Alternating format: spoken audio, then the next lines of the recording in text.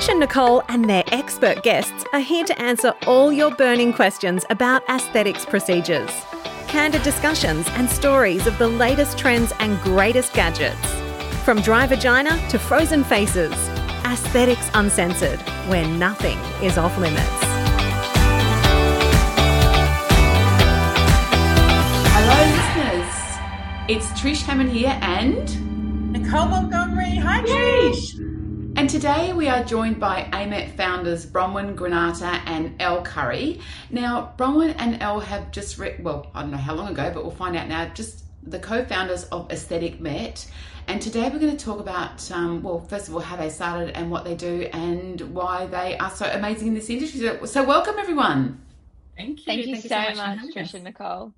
Oh my God, so excited to have you here because we've kind of been communicating for a few weeks now, and I didn't really know about Aesthetic Met because not being an industry practitioner, just a consumer, I didn't really know. But once I found out, I thought, oh my God, this is so needed and so good. So tell us, how did you, well, first of all, where did you guys start your career and what brought you to where you are now? Oh, who's going to go first? I'll go first then, Bron. It looks like she's handing over to me. Well, firstly, I guess I'm a registered nurse, so I've been nursing for a long time, longer than probably what I'd like to admit. But I first got into aesthetics actually in London. So I worked in a clinic in Knightsbridge there with a very experienced cosmetic doctor, Dr. Rita Rakers. And I actually got into aesthetics in about 2007. And just sort of started, kind of working my way up, I suppose, so to speak, I suppose, in the clinic. So starting just from literally reception, then pre and post treatment, and then eventually obviously got trained up into various different types of energy-based device treatments and then obviously injectables.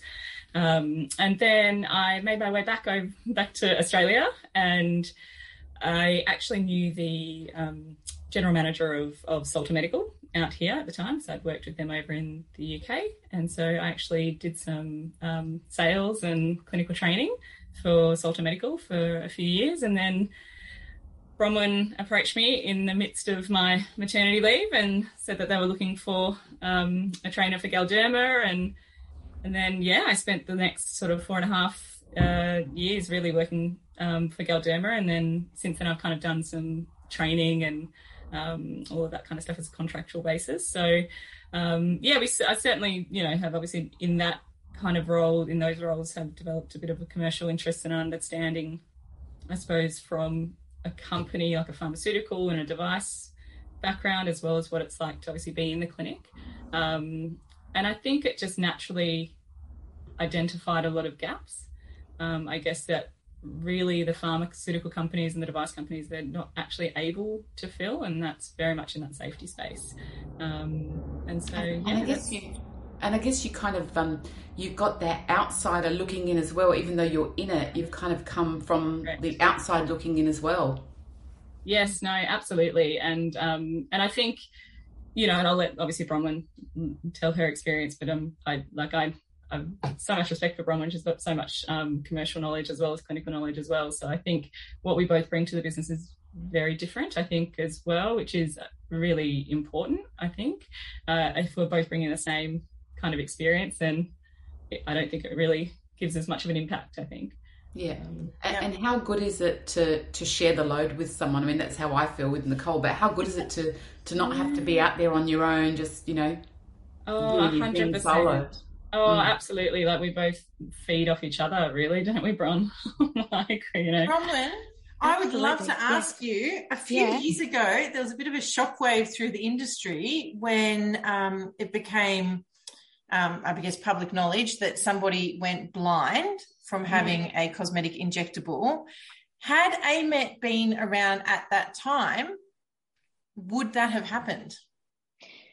Well, I think the article that came out and the news about the patient that went blind in Sydney, I think it was a bit of a wake-up call for the industry.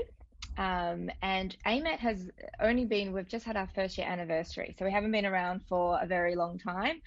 But I think that definitely has been a contributing factor and led there. Now, would have that happened? Well, to date, there's still only one reported reversal of a patient going blind with dermal filler. That was done in Sydney.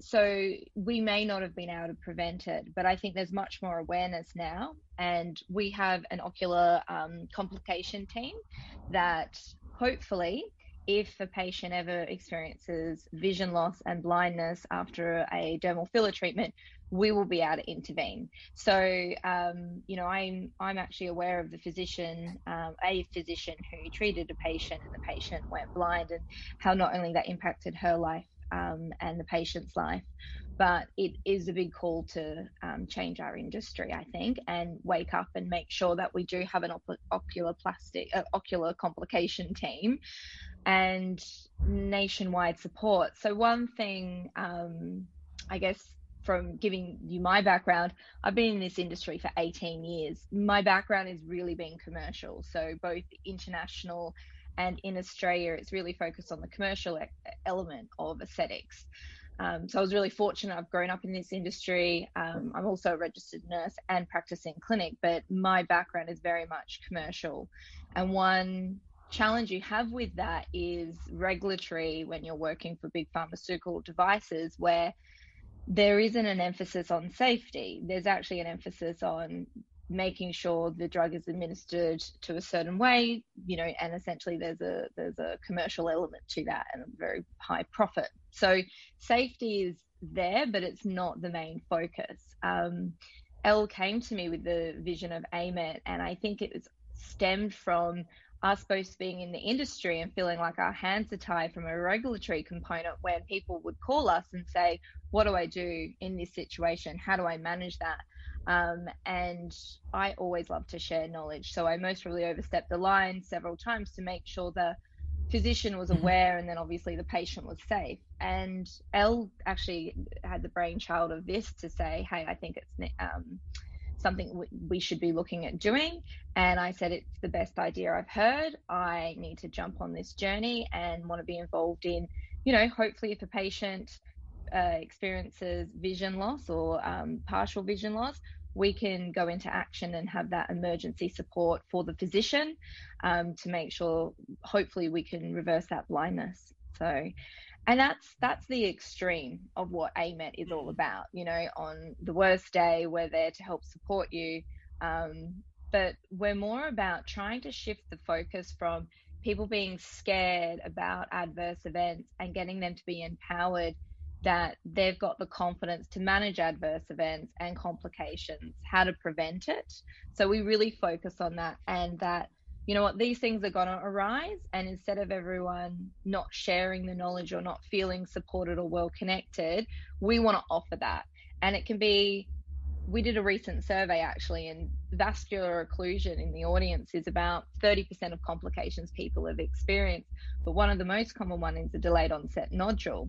And it's mostly a lot harder to treat. And having that support and the protocol on how to manage it, and then if needed, have field experts and specialist care, I think is really critical in us making this industry safer for the consumer at the end of the day. And the HCPs are aware more so than what they're being taught or trained from a big pharmaceutical company, essentially. Yeah, and I think it's important to highlight, like Bron mentioned, in terms of there just is no framework. So yes, we have obviously an educational platform as part of the subscription service. So there is kind of immediate access to whatever knowledge you possibly could want or need in aesthetic safety. But the idea of the business, I suppose, is to provide as much structure and framework and to be able to help practitioners manage the adverse event in the fastest possible time frame, essentially, because at the end of the day, we are all aware that, let's say, for example, somebody does experience vision loss. Now, even just the protocol, from getting to the clinic to the nearest hospital, people are panicking. It's a very emotionally driven event. This is a hugely emotional space that we're in. People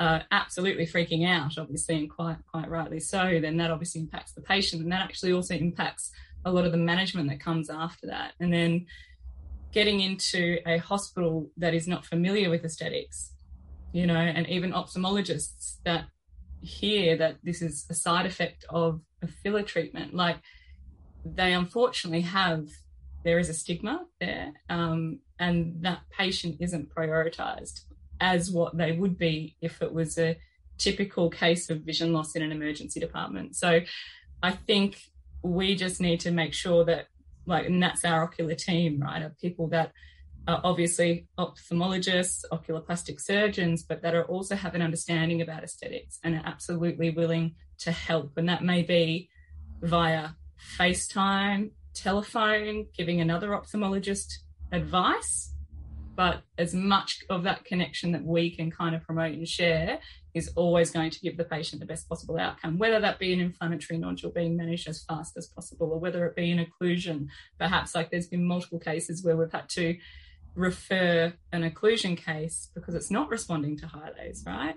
So a lot of people just think, oh, I'll just dissolve it. And it's not quite that simple in every single occlusion case. So we've had to refer to a radiology network as well. So I think it's just about the connections that Bronwyn and I have established from having worked with these pharmaceutical companies. We know and we can see, and you know, we've had our own experiences, right, of adverse events, and you know, even with our networks, it's still very, you know, nerve-wracking. And I think we can see how isolated people are in those settings, and how even if their prescriber, you know, if they're a nurse as an example, even if their prescriber is helping and is contactable, you're still kind of by yourself, aren't you? Like, and I think it's just being able to pick up the phone and realize that, okay, oh, this is happening to a lot of other people. You know, you're not alone. I was going to ask, so does AMED kind of kick in when something goes wrong, or is what you guys offer like a preventative as well to help people on the way? Because I know you've got the safety portal, so can you tell us kind of how that works? Bron, do you want to go through that? Or? No, you can go for it. No, look, I mean, I think, absolutely. I think there is a perception, obviously, that we are just complication management, but that is only very much one part of the business, really. And very much more what we're trying to focus on and advocate is adverse event prevention. Now, absolutely, adverse events are always going to happen, and they happen inherently in any healthcare setting, right? What I've found kind of is that it seems to be sort of nearly this irrational perception that, oh, it won't happen to me. I mean, it is literally a numbers game. It doesn't matter in what healthcare setting it is, right? There is always going to be something that will go wrong.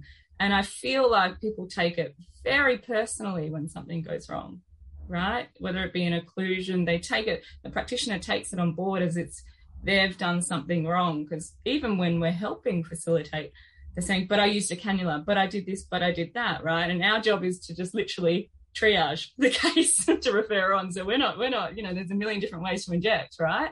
And so I think it's about actually bringing people information that is anatomically based with regards to techniques. So, you know, in other words, like, we have safety guidelines on there, but they're very top line. We have to be very careful, right? Because we don't want people to look at our platform as an alternative to training on how to inject. So we know we have to kind of give the right information, but we're not in the space of teaching you how to do cheeks or how to do lips. We're in the space of, do you know what? If you're doing a lip treatment, this is where the vessels lay.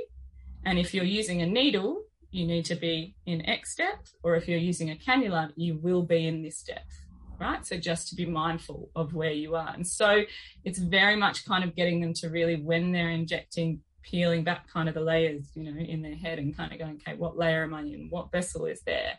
You know, and what is kind of the best technique in terms of safety, right? So it's very much looking at that safety first, aesthetics results second, okay? Because there's certainly a lot of techniques that give amazing aesthetic results, but maybe perhaps they run a higher risk, right? And so it's just kind of making people a little bit more respectful, I suppose, of the anatomy, as well as the immune response to these treatments as well. And then so we've got obviously protocols which have been, you know, reviewed, and we do review them kind of at least annually, if not more frequently, by the advisory panel.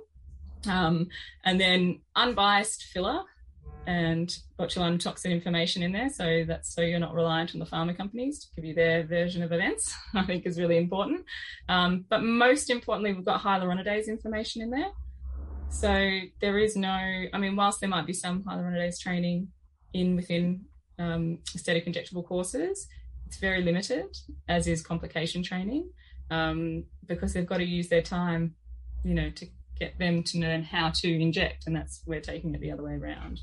And so we've got videos there showing dilutions, and also hyaluronidase isn't something that you use on a daily basis, right? So if you kind of aren't using it very often, then if you don't use it, you lose it. So it's about making sure that even if they've learnt it in a training course many months ago or years ago, when it comes time to using it, they have a very quick resource as a refresher, I think, which is really, really important.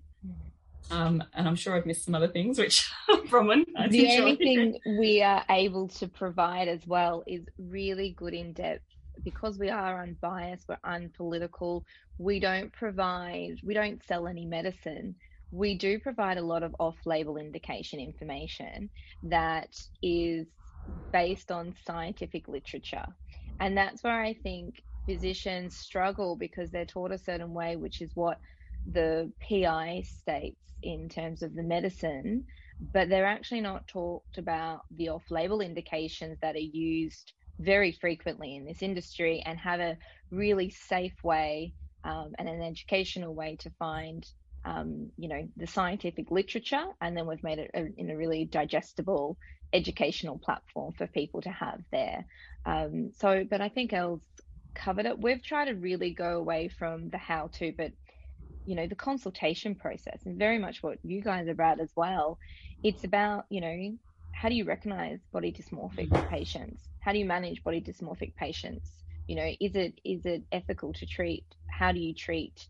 And so we have a lot of literature and guidelines and information on areas that may not be as sexy as, a beautiful pair of lips, but it's really looking at that patient holistically. And so I think if we can provide that in an unbiased way, it's a bit more of a safer field for patients to come into the aesthetic space and be confident that the physician they're choosing has information at hand that's going to give them the best service overall. Yeah. The other thing I forgot to mention as well, actually, is we have a centralized regulatory section. So for people getting into the industry, obviously, or they even are in the industry, there's a lot of different departments. There's the health departments, there's AHPRA, there's medical board guidelines, there's, and obviously the health departments vary from state to state, right? And they all have different kind of rules and regulations, and you've got poison standards, and you have to go to, I don't know how many different websites to kind of get the right information that's relevant for you in your state and in your practice. And so we've basically brought all of those documents, and some of them will be on links too, so they're not necessarily PDFs, but we've put the links in a centralized section. So as an example, there's been recent updates, and in particular with regards to TGA looking at making a mandatory requirement for what they call patient implant cards. So any kind of medical device, which is what dermal filler is, requires the patient to have a copy or a patient implant card, which shows the product, the batch, the area injected, the date, that kind of thing. And so the manufacturing site. Totally. And I think that the communication from those regulatory bodies into the aesthetic space definitely needs improving. And so what we're trying to do is obviously to have enough of a reach to be able to kind of be some sort of assistance, right, with that communication pathway. And then the other notion is as well, we're also kind of aware that the patient implant cards are being done in the actual filler box itself, right? Now, I don't know about, what you guys know in terms of aesthetics, but I use many different fillers and I might use 2 or 3 different types on a face, right? One from one company, one from another. Now, I'm not going to give 3 cards to a patient. Like, that just seems very disjointed. And for me, I actually feel like to the patient that looks very disjointed, and it actually is kind of reflective that there isn't a centralized kind of, framework of regulation in the industry. So we've kind of created, an implant card, which we're in the process of kind of getting reviewed and things like that, which we'll hopefully be able to showcase maybe at ASCD, but it just makes it easier for our members to just download that, tick, has everything there. It's one card for the patient. So when you say that card, so is that something that you give to the patient when they, and is that like a protocol that you guys recommend that members actually do? I know, because I love that, because I've had injectables everywhere and I'm like, oh, what did you have done? I'm like, oh, I don't know. 100%. I have no idea what they're doing. I'm like, just do what you got to do. Trish. Yeah, that's very common. You know, patients never know what they've had where. So it's not an AMET. It's actually come down from the TGA as a requirement. But unfortunately, the TGA doesn't send an email out to every aesthetic HCP and says, hey guys, you've got to do this now. It's kind of like you stumble across it. So we've tried to centralized it. And I think for us, COVID was quite, fortunate timing when we decided to do this, because it gave, us time to do all the science and the research. And if we were in clinics, we wouldn't have had that opportunity to be able to do it. So, so it's not advice. One thing that we're really careful of, Elle and I, is we're essentially the vessel to help get the information out. So we're not opinion-based at all, or what we think is good practice or bad practice. It's really just what's the evidence stating and what's the regulatory stating and the science. So so that's in effect now, as far as I understand, and it's so interesting that it hasn't been. Like it blows my mind, because thinking about it, implants have had cards for years. When you get implants, you get your card that says, it's this brand, it's this is where, how, and all the details, and like a barcode, literally. And same with, like, if you had a pacemaker put in your body, you would have all of the details, you would have follow-ups, and so on and so forth. If you changed cardiologists, you've got all the details there.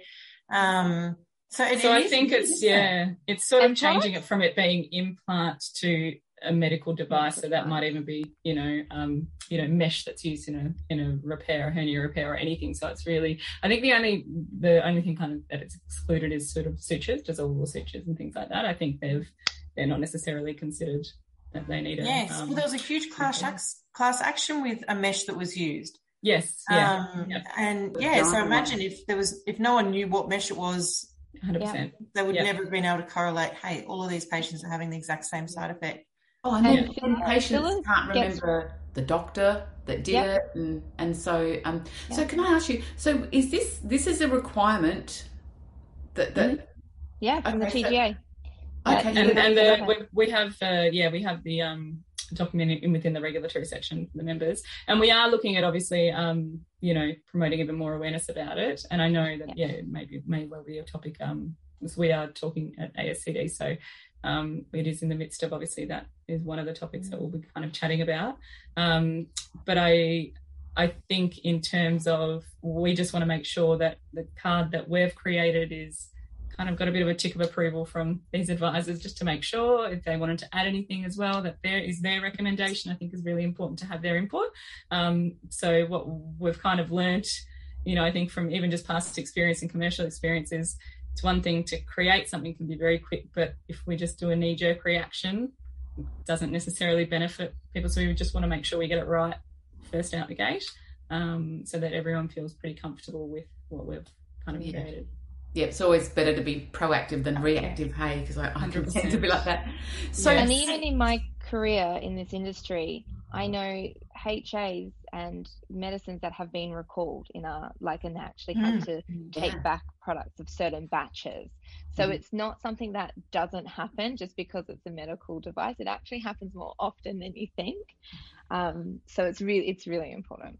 I was going to say, from 2 different cosmetic clinics I've worked at, from a customer service point of view, which is obviously not a requirement, we in recovery, we would actually scan the cards and scan the details, and not only upload them to our patient software, but like I worked for an ENT and we did like chin implants and that type of stuff. And we would scan it and say, thank you so much for, attending your 1-day post-op. Please see attached, in case you lose it, whatever. And then they also had that digital copy. Well, that's good practice. Yeah, that's great practice.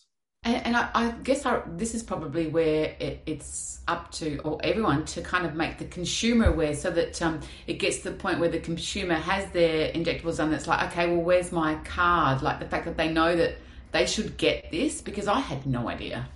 Yes. Yeah, and I think that's really important. I think the more we can empower consumers to, have kind of that checklist of what they should be receiving, I think then that will help increase industry standards as well. Yeah, and I think as well, like as a consumer, you kind of get a bit embarrassed, because like you're kind of a bit, or I've been embarrassed to say, well, what's that? What are you putting where or whatever? But I try and do that now, not because I doubt what they're doing, but I just want to know, and I just make notes on my phone now. So you want to be informed, but it's because there's a power shift. Someone's really vulnerable when they're having a treatment. Mm-hmm. So even when I get other treatments done, I kind of put my trust in the physician that they're going to do the right thing, right? And then there's that power imbalance. So yeah, it's a very natural thing as a consumer to do, right? Mm.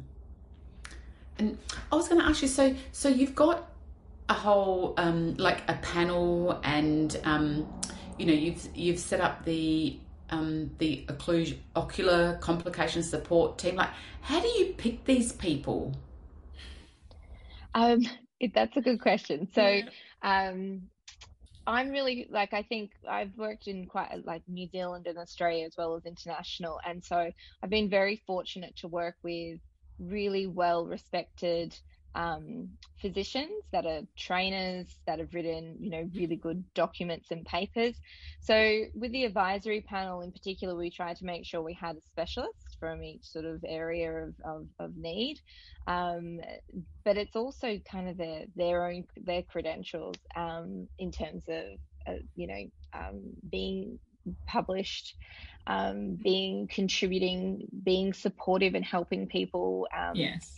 Because essentially, a lot of our advisors in particular, more so than we drop down to the field experts, they have been having patients knock on their door or find them, or a physician's passed it on to them, but there wasn't a framework, there wasn't a structure, there was a poor handover. So, one of our, really experienced advisors, I think when we spoke to him, he was saying he was having around 15 patients that is managing other people's adverse events. And wow. we saw that there was a need. So we think we chose them on their willingness to be supportive and help empower and share information, that they're, published, as well as, they're dedicated and focused on safety.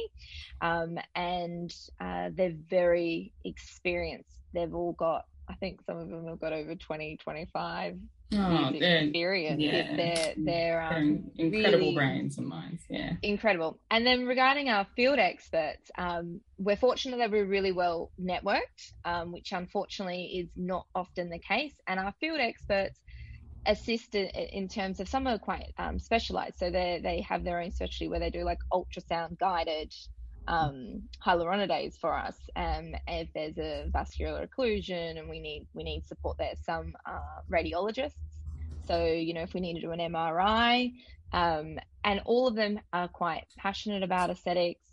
Most of them either are trainers or have published a paper and very heavily invested, and I would say all of them are very willing to share, be open, and really want to help improve industry standards. So we're very fortunate. I think at the moment we have something like 35 throughout the whole of Australia. So we have a large team, and it's constantly growing. We're in New Zealand as well. But essentially, there's not one kind of fits all. We speak with the advisors as well, and make sure they are, covered. We have insurance, both ourselves and theirs. So there's a few, checklists that we do, but that's essentially how the field expert teams come about. Have I missed anything, Elle, in regards to No, I think you've absolutely nailed it. I think, it's very much a business that stems from passion, really. I think that's a really important part of, obviously, we could have the most, experienced practitioner out there, but there are a lot of people, and quite understandably so, that don't want to see complications coming through the door. And I totally understand and respect that as well, right? And I think, our experts and advisors are those that, kind of, I guess, similar to Bron and I, this business really fills up our cup. Like, we really are very passionate. We really want to help when, something hits the fan, so to speak, and so it's, it takes a certain type of person, I guess, with that, as well as having, extensive experience within aesthetics and, the willingness to kind of, just have their arms open to any practitioner that needs help because at the end of the day, it's really about the patient. And I think one of the things that, what we're trying to kind of showcase is also to create a bit more of unity in our industry, because we're all in this for the patient, to make the patient look and feel better. Nobody who's injecting is willingly trying to put the patient in harm's way or create any kind of an unsafe environment. So there's certainly cases where obviously some people don't know what they don't know. Maybe perhaps they're new. Maybe perhaps, they're not aware of that latest research. And that's kind of obviously what we're trying to do, is funnel this information through so that people have to spend less time looking for the latest advancements. I agree with you, like the fact that it is such a helpful industry. Like, I've seen at conferences, and just the fact that the practitioners, they want to help each other, they want to impart their knowledge onto the next person, and that's something that I've always noticed. So it is good to have that a little bit more structured, I guess. Yeah. I see a huge disconnect between, like, bridging the gap between knowledge and, the theory and the actual practical. So I don't know if you guys are aware, but one of the Australians of the Year this year was a mother whose daughter was in a car accident. The daughter unfortunately died. Now, there are a lot of people on the scene, and none of them knew first aid. And through the coroner report and everything, it was determined, had somebody on that scene out of, over a dozen people known first aid, she would be alive and would have been saved. So that propelled, this woman who lost her only child to then go on and do free first aid courses and set up all these different first aid courses across the country. Most people I know, most people you would know, like, tons of people do first aid courses every single day, through St. John's and all the different various things and work and places and whatnot. But then most people obviously don't, perform CPR or attend to a snake bite or all the different things. But we go to the first aid course.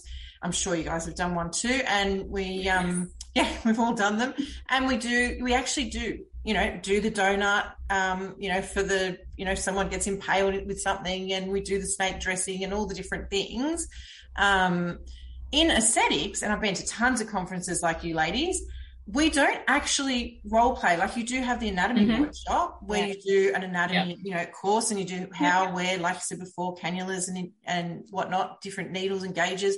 But I've never actually seen somebody do an actual role play of, this is what we're going to do in an adverse event. But could you imagine if you went to hospital and there's a met call, alarms are going off, and all the nurses and doctors and surgeons started butting heads, didn't know what they were doing because it's never happened before, but they've read 1,000 books on it, as opposed to having, this person's airway, this person, circulation, and everyone's ready to go, knows exactly what they're doing, what their role is, and how they're going to do it. And I just find that really bizarre. So true. It's not. So we did a recent survey in Australia of, when was the first time you'd reconstituted hyaluronidase? Over 60% of the respondents either hadn't reconstituted it ever, or the first time they reconstituted had an adverse event. And like you said, no one's role playing, no one's practicing for this. So that's something that we have recognized as well, and it's something that in the safety portal with the hyaluronidase section that is there. But we were just talking about this the other day, that we are actually in the development of actually having really short, sharp videos of actually showcasing what it's like, so that in clinics they can actually roll this out and have a tutorial ready to go, and they do it annually, like we do our annual CPR at HCPs. Well, exactly. We know it works. Sales do role plays of, cold call. 100%. And I think I certainly know I've seen Dr. Stephen Liu and Bernice Ellis actually have done a little role play in terms of yes, their blindness protocol, and I think and I think that's great, and I think we absolutely need more of those sorts of things. And it doesn't always have to be about the blindness. Obviously, naturally, we definitely want one for that, but it could be an occlusion in a lip, it could be a consultation, ways to which we could actually look at a whole role play from before with the consultation, treatment. We've got an occlusion, how you manage that patient afterwards, that kind of thing. So we've got a lot of plans in terms of the development. I think it's been a bit tricky for us to obviously be able to even do the filming during COVID, particularly in Victoria. We're both based there, so this year we've got a lot of kind of really catching up to do, I guess. But you're right. I think that's the crux of the name. Aesthetic Met is literally Met call, right? Is to have that framework. Because, priming a line. You throw it away like it's useless, but you stand there and you prime the line until you can get it, and eventually it's second nature. But you're literally practicing something. Yeah, no, 100%. And we would love to get to the kind of the point where we can possibly have enough resource to run safety workshops. So whereby, yes, we can have experts and actually showcase how to inject a certain area, but the focus is less on the aesthetic result. The focus is, okay, so this is where I am, my needle tip is here, this is the anatomy I need to consider, and you can still see the aesthetic results, right? But it's shifting that way of thinking about it, and then it's kind of talking about, well, why did you choose that product? And because it is unbiased, right? So that practitioner can talk about why that product in that location based on more the rheology rather than the branding, so to speak. Yeah. The other thing I was busting to ask you ladies was, where is the accountability with expiry dates? So, for instance, if you're working in a nursing home or you're working in a hospital or somewhere, you check the S8 book every night, or you check the S8 book every morning, or whatever the process is for that facility. But I've never actually noticed anybody having an S8 book or actually checking every single drug, because you don't have to, because it's not an S8. No, it's not an S8, but there is certainly logbooks for it. Is an S4. So they're supposed to be in locked cupboards, and you're supposed to have a logbook to record. So what happens if something is expired from, or let's say you've got a clinic that have all of their filler that's about to expire next week? Do they put it all on sale? Oh, well, do you know what I mean? Like, what is the process? I think that process comes down to, ordering stock. I think there's internal clinic processes that, I certainly know from a pharma company perspective, like there is a minimum amount of an expiry date that you kind of have to adhere to in terms of to sell the product. So if on the clinic level they're, running close to expiry date, then they need to figure out a way to either use as a consumer, we just have to trust. Yeah. Otherwise they need to discard, and hopefully with these implant cards, that gives a little bit more accountability, but essentially, you have to trust they're doing the right thing. They're storing it the right way. They're single use, a lot of the things that are being used. But essentially, I find that weird. You see ads for 0.5, $199, $250. And I'm thinking, how do you do a 0.5 mil lip? Oh, there's a lot of people doing what they call decanting. So they'll take it out from the filler syringe and into BD syringes or another syringe. So, but certainly there's a lot of different practices that are kind of, I suppose the pharmaceutical companies would consider off-label, and they don't advocate. That doesn't necessarily mean, again, that it's not commonplace. Or that it's incredibly unsafe even, right? So it's just a case of understanding. But I think certainly with the expired product, as the implant card will definitely help, because the practitioner will have to hand that on to, making sure they've got that backup product if there is an adverse event. So I found that really interesting. If you're not using something, which is what happens with the S8s, that's why they do constantly go out of date, because that you're not using it. It's PRN, it's only if required. So we saw on the survey the largest proportion in terms of how many Hyalase vials are on hand. The largest percentage, and I can't remember exactly what it was, but the highest percentage was from 1 to 5 vials, which blows my mind. Enough. No, it's like that needs to be that's when you get to 5 vials, you need to order more. Like that's it. That's 100% what you need, right? And a lot of people are not prioritizing hyaluronidase stock, which is, so again, another reason why the survey is kind of helping us to kind of pivot our, we need to identify the need to be able to pivot our business towards that. So that's certainly something that I found quite interesting. And I love that you guys are standing for, unity, the fact that we need to be united or you guys need to be united for the, like you said, the better good of, patients and practitioners. And I also like the fact that you're not saying, do this and you won't have any complications. You are saying that complications will happen. It's a numbers game, but it's what the important thing is what happens after that complication happens, I think, which is where AMET's, the goal is that no adverse event. You're not going to judge. Yeah, and also no adverse event is mismanaged. Yeah. And they're not scared to contact someone because there's 24-hour support for people. Sometimes when people call, it's actually not the most scariest thing. It's, they're reconstituting a different botulinum and they just need help because they want a better outcome for that patient to prevent an adverse event occurring. Or if it has occurred, they want to know, are they doing the right thing?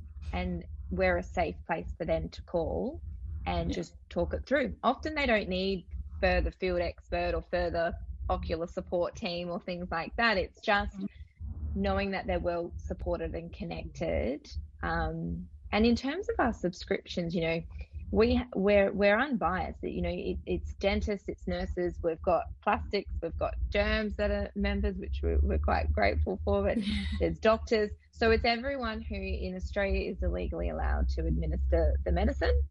And our field experts ray from a whole range of specialties, and all of them are willing to help any physician. Yeah. And is the goal of AMET to have, basically you want everybody on board, hey? Yep. Oh, look, this is a passion project of ours. This is something that we are very fortunate. We've got such a supportive network, but it's essentially, it's a love project. And for it to evolve and get bigger, we would love people to get to a point where when they think about getting into aesthetics or when they think about their learning and education, they actually think about AMET first, because you should think of safety before aesthetic results. Because aesthetics results can come. You can always tweak the aesthetic result. You sometimes can't always tweak the safety element.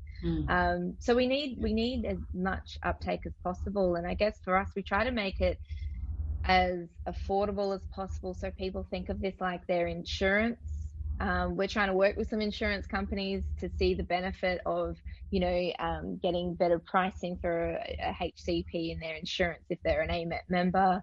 We're really trying to use as much networks as possible, but Elle and I need as much industry support as possible to make this actually a, sustainable, essentially.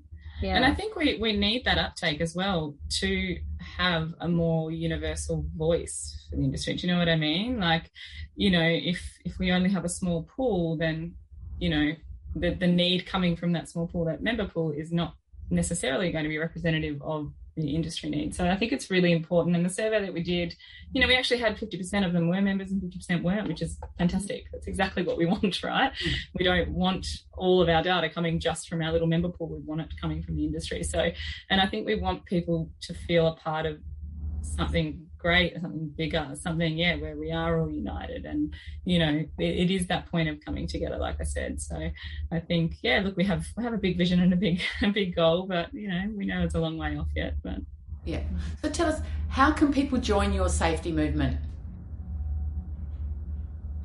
Bron? I'm sorry. It's so funny because, we look at each other like, who's going to... Yeah. We know, we do the same thing. Oh, do you? Oh, good. Yeah. So essentially you just jump on to the website. You can just Google Aesthetic Met, you just jump on and you sign up.